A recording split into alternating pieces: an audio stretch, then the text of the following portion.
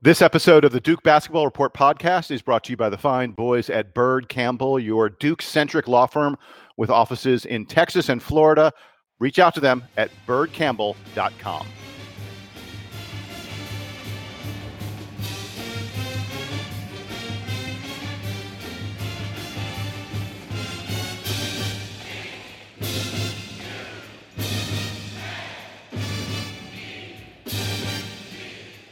Merry Christmas, Happy Hanukkah, and all those other things, Duke fans, and welcome to episode number 139 of the Duke Basketball Report podcast.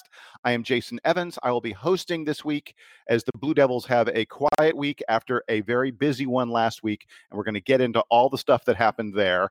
But first, let me bring in my compadres, my partners in crime. First of all, Sam Klein was in Durham. Sam, I believe you're back in good old Colorado right now, right? That is correct. We went on winter break a little over a week ago, so I quickly departed Durham for Colorado. I've been skiing with a bunch of my Fuqua friends out here, seeing some old Denver friends, and I'll be headed back next week. So good to have a little time off, and I'm happy to report that my GPA in business school, at least as of now, is much higher than my GPA in engineering school was. I'm so proud of you that you're studying and not partying all the time. Look, we don't have to get into that. I'm just letting you know that my academic performance has been fine to date. Congratulations. That's wonderful news. And Donald Wine is also a member of the team. Donald, you in DC, or are you traveling for the holidays? I arrived at my parents' house in Texas yesterday. And so I'm recording live from my room, my old room, which really wasn't my room because I didn't live here when I was in school. But it's always good to be home for the holidays and ready to talk a little basketball because we had some basketball this week. We did have some basketball this week. And folks, just so you know the rundown of what we're going to have for you, we're going to talk about Texas Tech. We're going to talk about Princeton. We're going to have a little bit of preview of the bowl game coming up. And then we're going to be giving some Christmas gifts. We'll be imparting Christmas gifts upon the Duke Blue Devils. But before we get to any of that, we are going to start with the game against the Texas Tech Red Raiders, a really exciting contest that a lot of people in basketball were eagerly anticipating this week because Texas Tech was undefeated. They were widely considered probably the best defensive team in the country. They're a team that likes to play slowly. And the question was, could they hold the Duke juggernaut offense in check? They did to a large extent. Duke only scored 69 points, but Texas Tech only scored 58. 58-69, the Blue Devils get the victory on a neutral floor in Madison Square Garden. It was a rockin' atmosphere. Everyone said it felt like, a Final Four kind of game. Donald, I will go to you first. Tell me what you take away from this contest, a really important one. A lot of people say this is a preview of what Duke versus Virginia is going to look like this year. Yeah, and you know what? I think you nailed it with the first thing when you talked about how this game felt. I wouldn't say it felt like a Final Four game, but it definitely felt like an Elite Eight game or a late tournament game of some sort because Texas Tech is a really tough team. And they brought a lot of fans to the Garden. This is normally our home away from home game. But they were talking during the broadcast that Duke wanted to schedule a team that was going to draw some interest late in the year before these guys get off for the holidays. And I thought they had a great draw in Texas Tech, and they had a really good team. We have to begin on our end. We have to begin with number 3, Trey Jones, because I thought he had his best game as a Blue Devil against Texas Tech with his 13 points, his 5 assists, and most importantly, his 6 steals, because those steals all came at opportune times. When we were down, we needed momentum, and he was able to provide that jolt on defense. And even when he didn't steal the ball, he was causing turnovers. He was causing a lot of havoc with his defense. And I thought he had the best output of anybody on the team on both ends of the floor. He was one of the main reasons why we came back after being down for so long in the game. I mean, we weren't down a lot of points, but we were down for a long stretch of the game. He was the catalyst in helping us come back and stay on top and really drive down the stretch. So we have to really comment. I want to Donald, make sure that I love the way you mention how Trey Jones, not just the steals, but that how he was forcing turnovers in other ways. A friend of mine, we were emailing about the game, and he said that Trey was hounding the Texas Tech point guard so much that at one point the guy looked at Trey, and Trey kind of made a stab at the ball, and it wasn't a steal, but he said the Texas Tech point guard just vomited the ball out of bounds, Right. Yeah. which I thought was really fun. It was late in the game, and it was like you could sense that he was like looking at Trey like, oh my God, this guy's coming for me. And he just lost the ball out of bounds for no reason other than fear of Trey Jones. Yeah, and he was doing that a lot too, where, there was a point where Texas Tech was being very efficient on offense, and him just knuckling down and really like doing, like you said, sometimes he would try to jump a passing lane. He wouldn't get the ball, but it would scare them almost into shooting the ball maybe 10 seconds earlier than they wanted to, because they figured that if he was going, then someone else was coming right behind him, and that the what has now become the Duke wave on transition was coming. And so they would jack the ball up and really play the ball into our hands, because we would be able to get the ball and run the floor again. So I think that sort of defensive effort that he put out was incredible, in the sense that he was not able to get 80 steals, but it seemed like every single possession he was involved in making them miss. So I wanted to point that out. There's one stat I want to bring out before I kick it over to Sam. Jack White, he didn't have his best game, but again, he was all over the place. He made differences in areas that the stat sheet doesn't cover, and this is an incredible stat. We were talking last week about offensive and defensive efficiency on KenPom. Jack White is number one in the country among an offensive rating among major conference players. Number one, the best player in the country in offensive rating, according to KenPom, with a 142.9. I think that is something that you're probably like, oh, that was probably going to be Zion. That was probably going to be Barrett. Probably going to be one of these other, really good players. But for Jack White to lead the nation, it shows how underrated he is, because when you look at his stats, they don't notice that. And KenPom is really, I'm glad that he's pointing out that Jack White is a very indispensable part of our offense. Donald, does that mean that Jack White is sort of the closest thing we have to Shane Battier these days on this team? Yeah, basically, like, filling up the stat sheet, and even in areas that you can't really compute, he is making a difference for this team on offense. And you know what? Honestly, on defense too, he's getting some good rebounds. He got 5 on Thursday against Texas Tech. He was one of those guys that, again, you get a rebound or he gets an and one, the offense, the momentum just kicks up a notch, and everyone else knows it's time to go. So when he's on, like, it doesn't necessarily mean that you're going to get 10 and 12 from him. It means you're probably going to get 4 and 5, but those 4 and 5 are key moments and help spur a comeback or spur a run that the other team just cannot contain. Donald, I love that you started talking about the defense and specifically about Trey Jones. In the post-game press conference, Coach K said that Trey was the difference in the game, which you clearly agree with Coach K about that. But then K said that his defensive performance, and I quote, was up there with Amaker, Hurley, Wojo, and Duhan.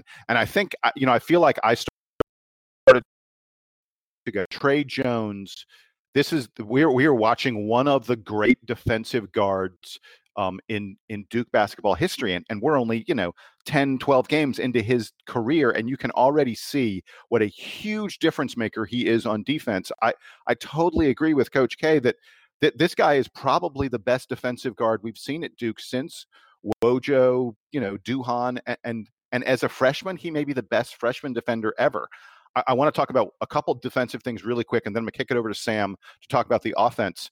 Guys, there were some amazing stats about what Duke has been doing on defense lately. We have now held 5 consecutive teams, 5 straight opponents under 60 points. 60 points. If you can't score 60, you ain't going to win against this Duke team. I don't care how much you slow it down. I don't care how good you are on defense, Texas Tech. You got to get to 60 to have even a chance against Duke, and we've held 5 straight teams under 60. This Texas Tech team, Jason, we need to hold that comment until Duke plays Virginia in a few weeks. I hear you, but I'm telling you, you will not. Duke will score 60 points in every game this year. I know Virginia's going to slow it down. I know Virginia's really good on defense. They will not hold us under. I can't see them holding us under 60. Folks, you heard it here first. Just letting you there know. you go. Bet the over. In the last 6.5 minutes against Texas Tech, they had 3 free throws. They only scored 3 points in the final 6.5. They didn't score at all in the final 2.5 minutes. Texas Tech had 3 fast break points the whole game. 3 fast break points. We don't give up points, easy baskets. We don't give up points in transition, and we're really hard to score against in the half court. That's why teams aren't scoring on us. And here's the best stat. This is like unbelievable. Since we returned from Maui, PFR Duke, one of our fellow moderators on the bulletin boards, PFR Duke pulled out this statistic, and I have to repeat it for everyone who didn't read it. Since we returned from Maui, Duke has played 474 possessions of basketball, 474 possessions on defense, and we've given up 338 points. That is insane. We are giving up 0.71 points per possession. That's so far and away the best in the country. It's not even close. The closest is Texas Tech, that gives up about 0.75 points per possession. But since we returned from Maui, since that Gonzaga game where they scored on us so easily was seared in our memory, since we turned up the defensive pressure, this Duke team gives up 0.71 points per possession. That's just an absurd, crazy number. All right, I'm done with the defense. Sam, talk about the offense, and this was an offensive struggle for Duke against Texas Tech and against the Texas Tech refs. It did seem like Duke continually was trying to get into an offensive rhythm against Texas Tech, and the thing that was preventing them from doing so throughout the game, as you sort of alluded to, Jason, was the repeated offensive fouls that Duke committed throughout the game. I think by the end there were 7 or 8 of them. Zion Williamson fouled out with like 4 or 5 minutes to go on an offensive foul, and I'm sure that Duke haters the world round were excited to watch a Duke game where Duke was being called for all the charges, because for many years, of course, that was the opposite, as the Blue Devils were so good at taking charges. But in this game, the challenge was that Duke couldn't just drive the ball with abandon the way that they've been able to, especially Zion Williamson and RJ Barrett, the way that they've been able to throughout the season. And what we saw here, I think, even though, Duke's not necessarily going to play a defense as good as Texas Tech, perhaps outside of Virginia the rest of the season, but what we saw here was a little bit of the formula for how to beat Duke by changing the game on them. I think Gonzaga was playing Duke's game and beat them on that night. This night, if Texas Tech was going to win the game, they were going to win it on their terms. And the lesson that I think the Blue Devils are going to take from this is the need to diversify the offense more. Now, the offense is very efficient. It's one of the best in the country.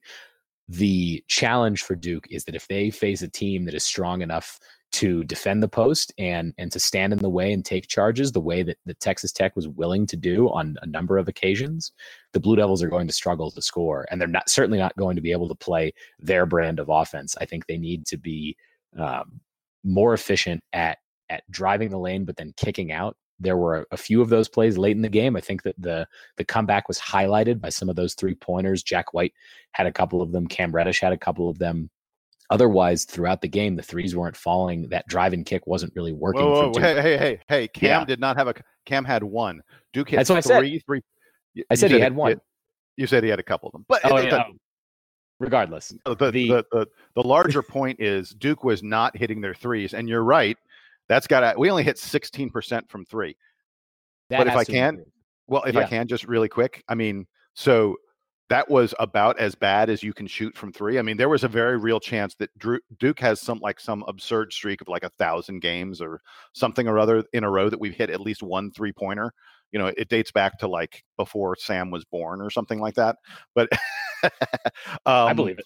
Yeah, but we were in danger of losing that streak.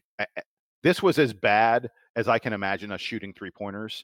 And we still played a top 10 team, the best defensive team in the country, and we won by 11. This is as bad as we could shoot from the outside, and we still beat a Final Four contender by 11. I think there are good things ahead. Yeah. Look, I'm picking nits for the sake of picking nits. I'm not doing it because I think that this is a fatal flaw for this team.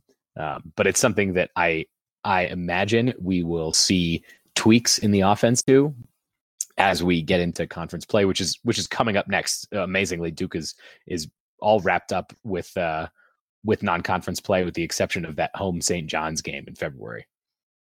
Donald, I'm going to give you the last word, and I want to talk about free throw shooting. I mean, we were talking about picking nits. We're talking about weaknesses. One of the things that people have consistently said they were concerned about for this Duke team was, are we going to be able to hit free throws in a close, exciting, tense game where we need to hit free throws? And at least this time, the answer looked like it was yes. Yeah, we went 20 for 25. That's 80% if you're doing the math at home. And that's something that's 12 points above our normal average of 68%. 68% isn't bad, but it's definitely at the end of the game situation. You're taking your chances because teams are going to foul you and hope that you miss at least one. Because down the stretch, that's kind of how that equals out to be. Is you're going to miss 3 or 4. That could be the difference in a close game. But when you're hitting 80% of your free throws, that is a great accomplishment, and that's something that this team should always be striving for. When it comes to making free throws, because if they're going to make these free throws down the stretch, then teams aren't going to foul them. And if they foul them, then they're going to say, you know what, we're just giving up 2 points. But one note that I also want to talk about was the fouls. We had 17 fouls against Texas Tech. I want to say that 9 of them were charges. And Sam was talking about how many offensive foul calls were against us. Take the charges out for a second, because I think they were calling a lot of charges on both sides of the floor. I want to say there was probably 20 or 23 charge calls called in this game. But to only have like 8 fouls in the game on defense, that is another testament to how great they were on defense. Usually if you're getting 10, 11 fouls on defense, 12 fouls, 13 fouls, that's not bad. But to have only 8, that is an astounding number. That means that they were playing excellent defense. They were keeping the guys in front of them, and really they were picking their moments and executing perfectly. So shout out to the defense again for that stat, because if you're under 10 fouls in a game, you're doing something right.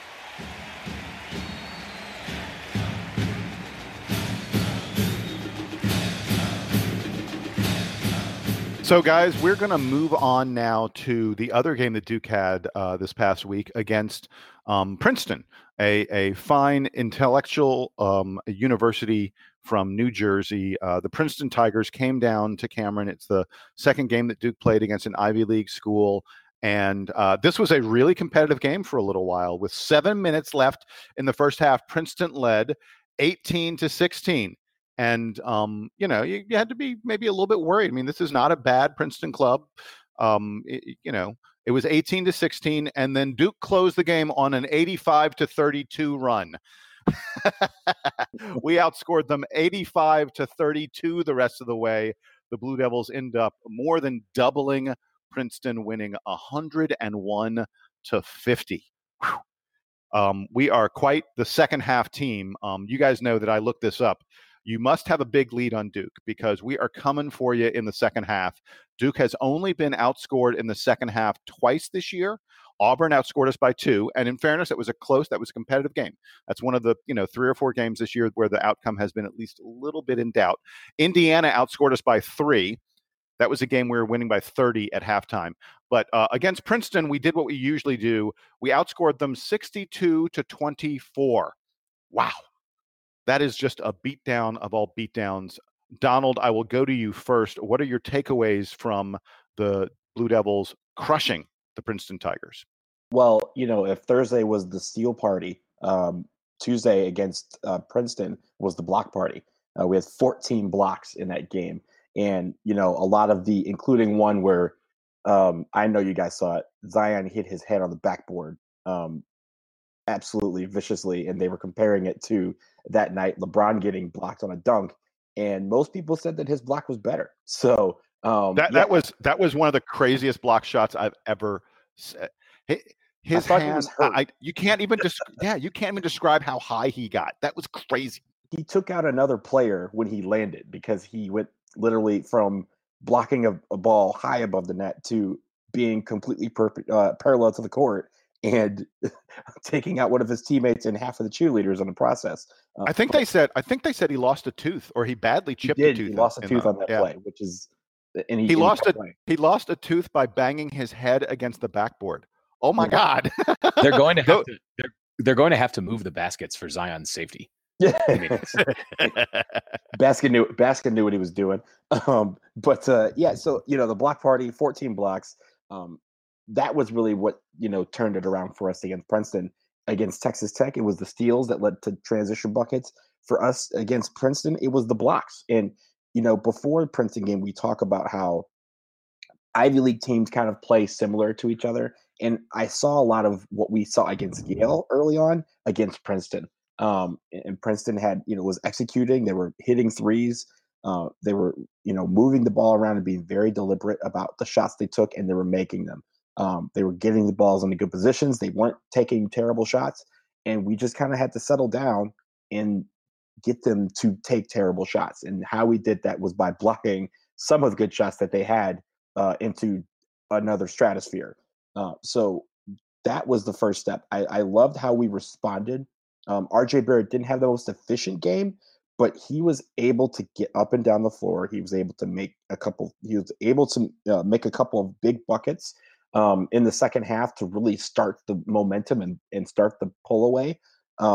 He ended up with 27 points. I think he at that time he was the only player since JJ to have 4 consecutive 25-point games. And he was doing it in every way possible. He was dunking. He was taking some long twos. He was taking some short twos. He did make a 3, but just that the pressure that he gives by shooting those threes, knowing that he's able to make them, was able to draw the defense out. And he was able to take that ball the next possession, go in the lane, get an and one, and really change the course of the game. So I really liked what I saw there. Zion, again, was a freak, 17 and 10. And it's funny, he went 6 for 8, and you're like, why didn't you get the ball more? He just had I think he had to miss a couple minutes when he broke his tooth. He also had that moment where he got elbowed inadvertently. He had to sit out and came back with just some, absolute demeanor. But I think those guys, when they are on, they fuel the rest of the team on offense. And you saw that against Princeton in the second half. When Barrett was on, everyone was going nuts. Jack White came off the bench, had 10 points. Alex O'Connell had 10 points. Those sort of guys we're going to need to, produce. We talked about Jack White already. Alex O'Connell from 3-point line, especially when we're having an off night and he can shoot the ball, we're going to be successful. So I really liked what I saw, especially in the second half from our team. But really, it was the blocks that started the momentum that turned everything around for us. Donald, that was awesome. I don't know how much more I could say about the Princeton game other than the fact that Duke was, for those first few minutes, as Jason said, it was sort of neck and neck. And I think we said before that game that perhaps you could chalk that up to them just being off for a while. And maybe that is a warning to Duke that when Clemson comes into Cameron in a couple weeks, that they need to be aware of that.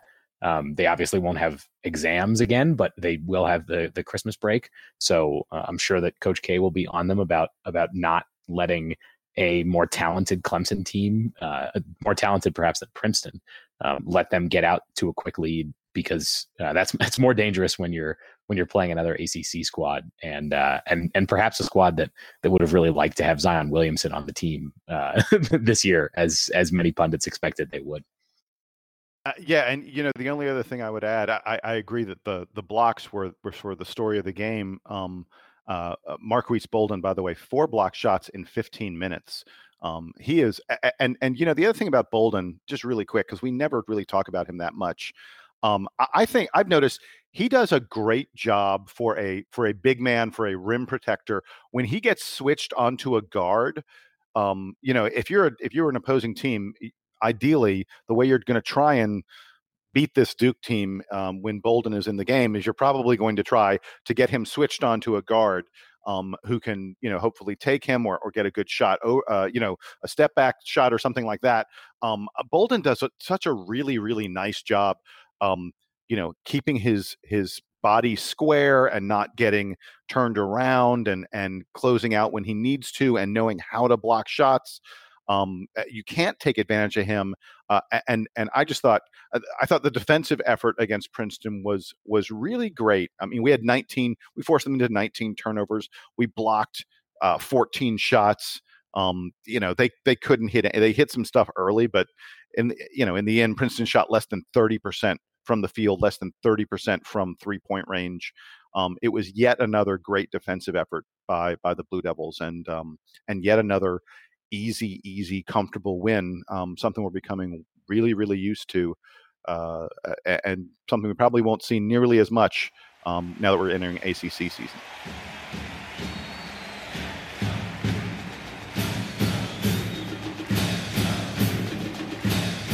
This episode of the DBR podcast is brought to you, as always, by our fine friends at Bird Campbell.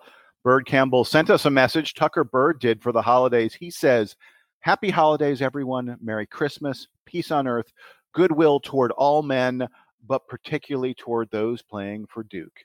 Go Devils."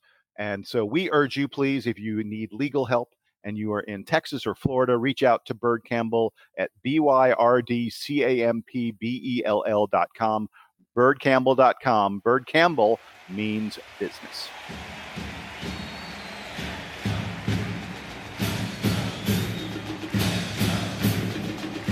So in the next couple days, the Blue Devil football team will be at it for the final time this season. They will be playing Temple in the, I don't even know what it's called, the Shreveport something or other bowl. It's the Independence Bowl. The Independence Bowl. Thank you, Sam. I appreciate that. Independence Bowl. Yes, sponsored by Walk-Ons. Yes. Okay. What are walk-ons? Anyone? Walk-ons are those guys that come on the team that don't have scholarships and they end up playing. I knew that, but I mean, they don't have a corporate sponsorship, do they? Apparently they do, and we're playing in their bowl. So, Donald, the fact that you knew what a walk-on was, no, we all know what a walk-on is. But Donald, please preview for us what is ahead in this game. Temple has a new football coach, don't they? They do, and you know what? They're a pretty good team as well. They're 8-4 in the season. They were 7-1 in the American Athletic East Division. Their only loss in the conference came to UCF, which everybody in conference lost to. So there's no harm there. They can score some points. They average 35 points a game during the season, and they have a 1,000-yard rusher in Raquel Armstead. Anthony Russo is a capable quarterback, and so they're a pretty decent team. And seeing them, they're going to be a tough out. What does Duke Gang need to do to beat the Owls in a stadium that is familiar to our coaching staff? Well, there's three things. First, they have to control the line of scrimmage on both offense and defense. That's a given. Doing that on offense will allow our rushing game to take flight and open the game up. And on defense, controlling the line will contain their offensive attack and force 3rd and long situations and hopefully 3-and-out drives. Secondly, they can't give up big plays. We've talked about it our season. Our defense was killed all year by the big play. Because it really takes momentum away and gives it to the other team. Well, we can't do that. With all the injuries that we sustained, we need to limit those plays and really keep the momentum in our court, because I think it really dictates the flow of the game whenever we play. And third, seize the moment. It's a prime opportunity to showcase the Duke team and our program on national TV. Recruits are watching, NFL scouts are watching, America's watching. This is another chance to showcase our guys. And if we can own that moment, we can take it to the Temple Owls and win our last game of the season. And really, honestly, guys, 8-5 is a whole lot better than 7-6. So let's just close out 2018 on the right note. Yeah, as much as Duke has struggled this year and have suffered from injuries, they could end the season on a positive note. And I think that there's more optimism around this team than there should be more optimism around this team than there is. Just given that most of the season, I think, was derailed by injuries and not by talent. Early in the season, Duke took a really good Army team out behind the woodshed at Wallace Wade Stadium. That's how they opened the season. And Army just went and set a whole bunch of records in their bowl game. scoring a ton of points and looking fantastic in the process. Yeah. So I think that there's reason to be optimistic about Duke heading into next season. Hopefully Daniel Jones is back for the Blue Devils, and hopefully some of those injuries to key players like Michael Carter are resolved, and Duke gets to redeem themselves next season. So this is the beginning of that. Coach Cut likes to talk about how the bowl game is special, not just because Duke gets another game to play in, but because they get that extra practice, because they get to start thinking about next year. So as much as this game is Duke playing Temple in Shreveport, it's also the beginning of the 2019 campaign for Duke. Dudes, guess what? I found out what walk-ons is. Oh, are you ready? Wait. Before, is it like pork rinds or something? Because if they are, then I'm going to go buy some. No, Walk-On's Bistro and Bar is a series of restaurants in the state of Louisiana, founded by a former LSU basketball player who was Shaquille a O'Neal. walk-on. No, his name was Shaquille Brandon Landry. Brandon Landry was a walk-on on the LSU basketball team. And so he founded a series of restaurants called Walk-Ons. And they have a 3-year sponsorship deal with the Independence Bowl, which was once known as the Poland Weed Eater Bowl. It has been the Camping World Bowl, the Duck Commander Bowl, the Petro Sun, and the Advocare Bowl, and now it is the Walk-Ons Bistro and Bar Bowl. Okay. Independence, but the Independence, but it's always been the Independence. It's always been the Independence. Yeah. Yes. Right. That's true. Yes. So now we know what Walk-Ons is, and I'm sure that any Duke fan going to this game will probably want to check out Walk-Ons Bistro and Bar. I wonder if they have, how they have some of the team competitions when a food is involved. Like I think the Buffalo Wild Wings used to sponsor a bowl in the Bahamas, and they used to have like a wing off between the teams. I wonder if they're going to go to a Walk-Ons Bistro and Bar and have some sort of whatever off, like gumbo competition or something. That would be interesting to see when they air it, because they always do those during the broadcast. They always show the competitions that they have associated with the bowl games. I know that at the Outback Bowl they have a mascot that's dressed as the Bloomin' Onion. Yeah, it's the greatest one. One of the greatest ones in sports. It's dressed as a Bloomin' Onion. That's great. It's a person in a Bloomin' Onion suit. So that's really impressive. Now I know what I'm going to be for next time for Halloween. I'm going to become a Bloomin' Onion.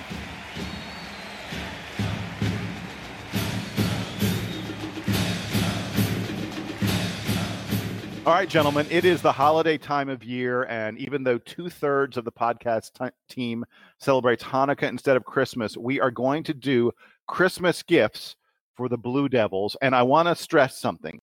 These are just stocking stuffers. These are not big, huge gifts. It's not like this team needs Trey Jones to turn into Kyrie Irving or Marquise Bolden to become Sheldon Williams. Put another way, we don't need someone to pull a Shane Battier junior year and suddenly out of nowhere become a huge scorer, or a Zubek senior year and turn into the best offensive rebounder in a generation overnight. These are just small stocking stuffers that this team needs. And by the way, you are not allowed to give the team health.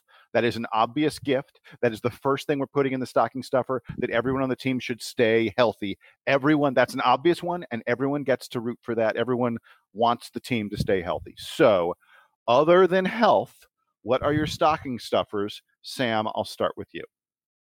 So we've been watching this season as Zion Williamson in particular, but also RJ Barrett have sort of taken this team by storm and have been the offensive force. Jason, you've talked about, but Jason and Donald both talked about today about how great Trey Jones has been on defense.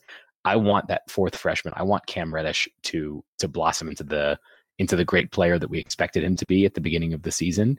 And I know that shooting is one of the things that he could obviously improve on. The thing that I want to give Cam Reddish, though, is smarts in the lane, because he like RJ Barrett and Zion Williamson are both good at going to the rack, and obviously Texas Tech exposed a little bit of that, of the danger of driving too much with the charges. I want to see Cam Reddish be able to take the ball inside and either score confidently, because there are a lot of times where he gets in the paint and it seems like he becomes lost, or be able to kick out efficiently. I think that he's got the size and he's got the agility to be a really great driver.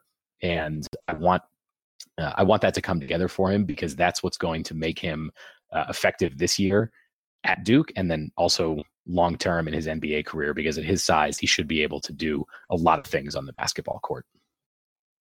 I like it. And I will be coming back to that when it's time for me to give my gift. But first, Donald, what are you stuffing the Duke stocking with? So I am giving our team a 72% free throw percentage. Why 72%? Well, right now we're pretty decent. We're at 68%. But 72% is closer to, where a team should be. A team from high school on, they teach you that you want to probably be in the 75 to 80% range as a basketball team shooting free throws, because at that point, nobody's going to stop you. 72% is just below that, but it's going to basically create 2 to 3 more made free throws on average per game. And if you remember, our only loss was by 2 points.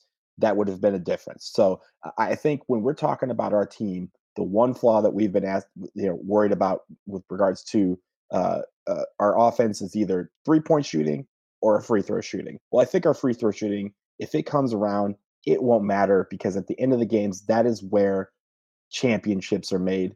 And if we can get to 72%, I think we're looking at a championship basketball team.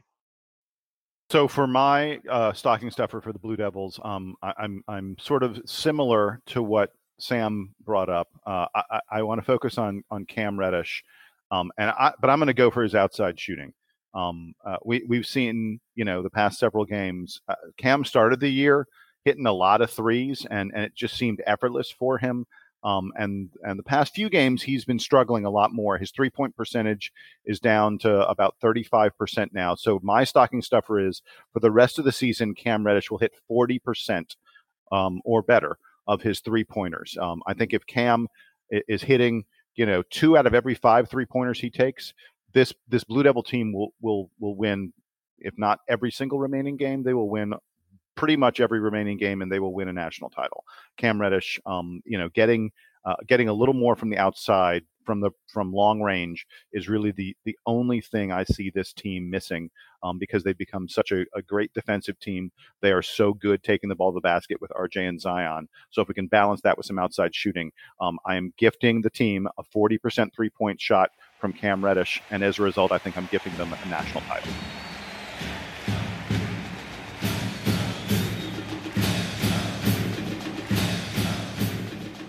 Guys, it's time for our Player of the Week picks.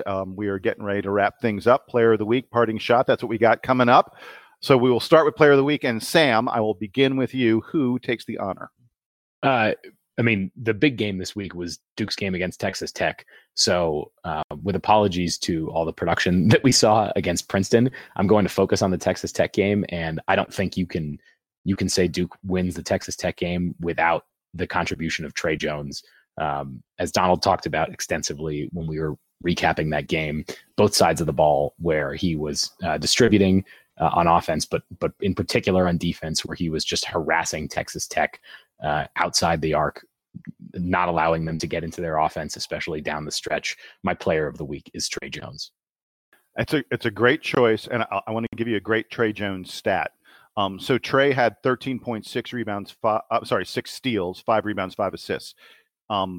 It is only the 15th time in Duke history, only 15 times in Duke history has someone had a 10-5-5-5 game.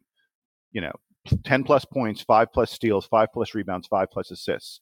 The other players to do that, it's like a who's who of the greats. I mean, like Dunleavy, Duhan, Justice Winslow, Grayson Allen, Wojo, Leitner, Ferry, Johnny Dawkins, Kenny Denard, friend of the podcast. Kenny Denard has done it. Grant Hill did it twice. But for Trey Jones to be in that company with those guys, really impressive. But he's not my Player of the Week. I'm not going to reveal my Player of the Week until after Donald tells us his Player of the Week. Well, it's going to be at least 2 for 2 until you name your Player of the Week, because I'm also going with Trey Jones for everything that Sam said. 11 assists on the week, 6 steals against Texas Tech, really the big key there. 1 turnover. And we were shocked at that turnover because he rarely turns the ball over, it seems, these days. So, but for the defensive end effort that he gave against Texas Tech, that was why I'm giving it to him. So, Trey Jones, tip of the cap to you. So for my player of the week, I'm not picking Trey Jones, as great as he was.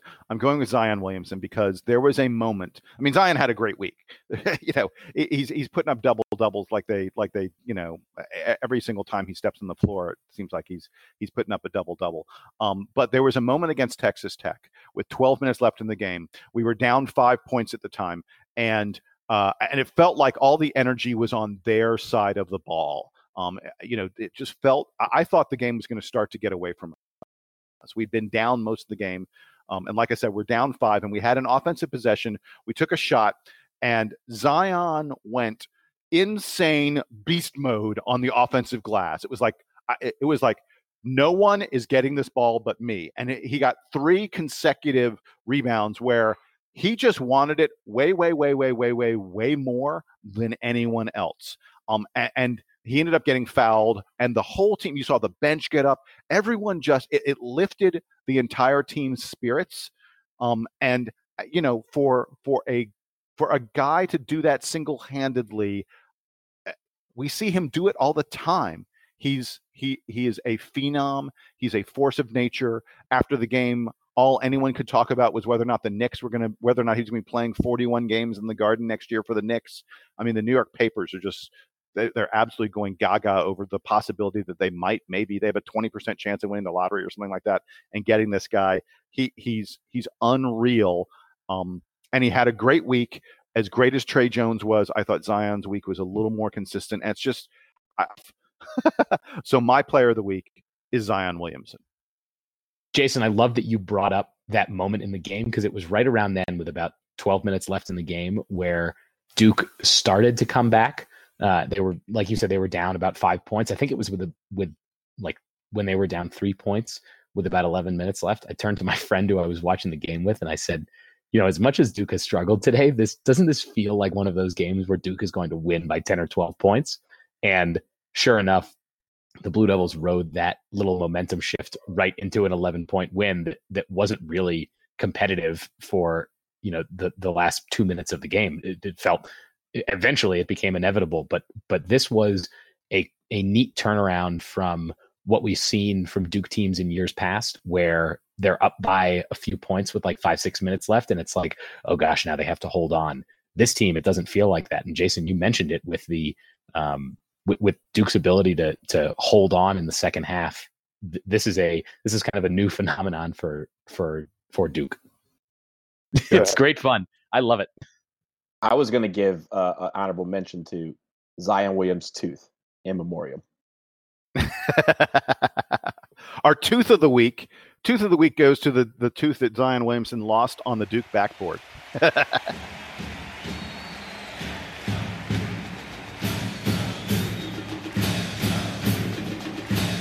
All right, guys, it's time for parting shots. Donald, I'm going to let you tee us off. Get going first. What is your parting shot?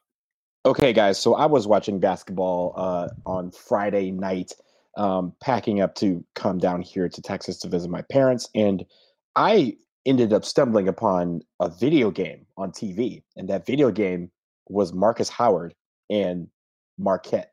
I don't know if you guys saw this game that they had against Buffalo on Friday night, but Marcus Howard, who plays for Marquette, Wojo, our boy Wojo, coaches there.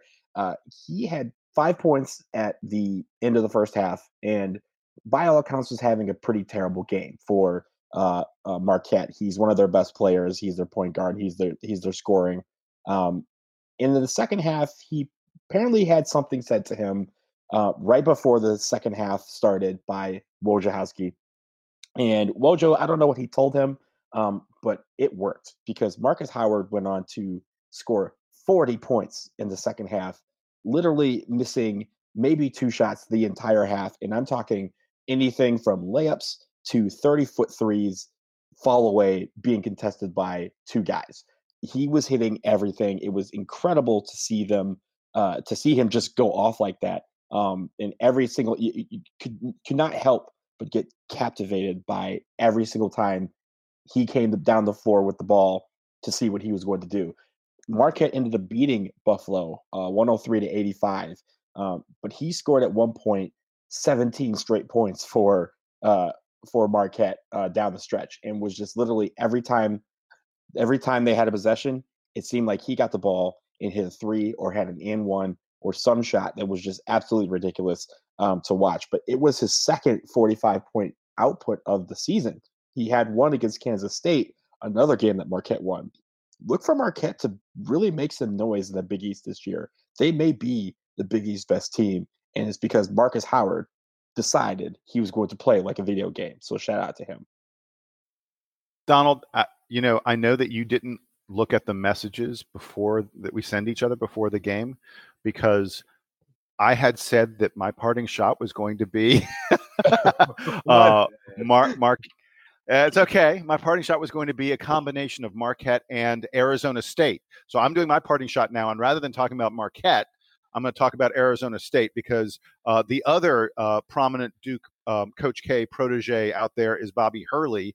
And Arizona State may have established themselves as the best team in the Pac-12, which isn't saying that much. The Pac-12 may only get one or two bids to the tournament. The Pac-12 is just awful. But Arizona State looks like the best team in the Pac-12. They beat Kansas this week at home. Now, look, Arizona State, they're only number 43 in Ken Pomeroy and in the net. But beating Kansas is a resume-making kind of win. Last year, folks, you probably recall the Arizona State Sun Devils, Bobby Hurley's team, started out really strong. They were one of the last undefeated teams in the country. They were ranked in the top 5 at one point, and they really faded late in the season. They only made the tournament as a number 11 seed. They played in the play-in game. I think they lost. Hopefully this season won't be the same way. Hopefully they can build on where they are right now. I think it's fairly likely that they will be ranked, or at least come close to being ranked in the next voting in the poll. But my parting shot is a tip of the hat to both Wojo and Bobby for big wins. I know you talked about Marcus Howard, but for that Marquette win, to me, the significant thing is beating that Buffalo club. Buffalo is for real. Mm-hmm. Buffalo had won at West Virginia and at Syracuse. You probably won't find two road wins by any team as good as at West Virginia and at Syracuse at this point in the season. And that's what Buffalo had done. They were number 11 in the net. They are a top 25 Ken Pom team. And for Marquette to take them down, very impressive. So my parting shot, thank you, Bobby. Thank you, Wojo, for bringing us some good stuff to the Duke coaching tree this year.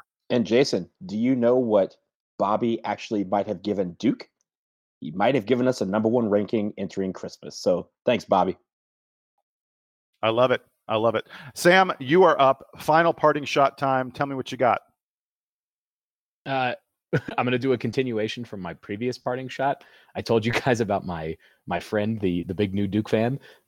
She texted me late after the Texas Tech game to tell me that she was on YouTube watching highlights from the Duke Maryland 2001 game. And I said this to you guys previously, but for everybody else's knowledge, I said, which one? Is it the Miracle Minute? Is it the comeback in the Final Four? There were a lot of good games between Duke and Maryland in 2001. So she clarified it was the Miracle Minute, and all she had to say was, wow.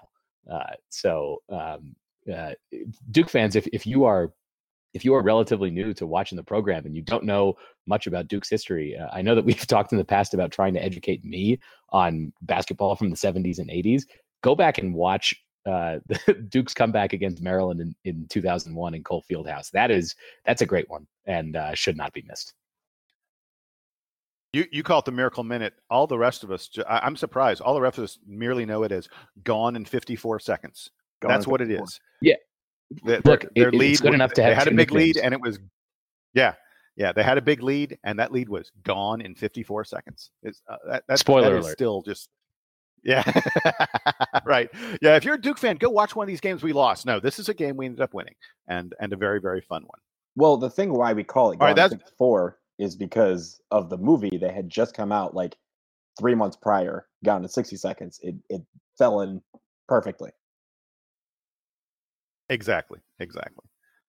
Well, that is going to do it here on the DBR podcast, the Christmas edition, episode number 139. We had a very, very fun time talking about the Blue Devils' victories over Texas Tech and Princeton.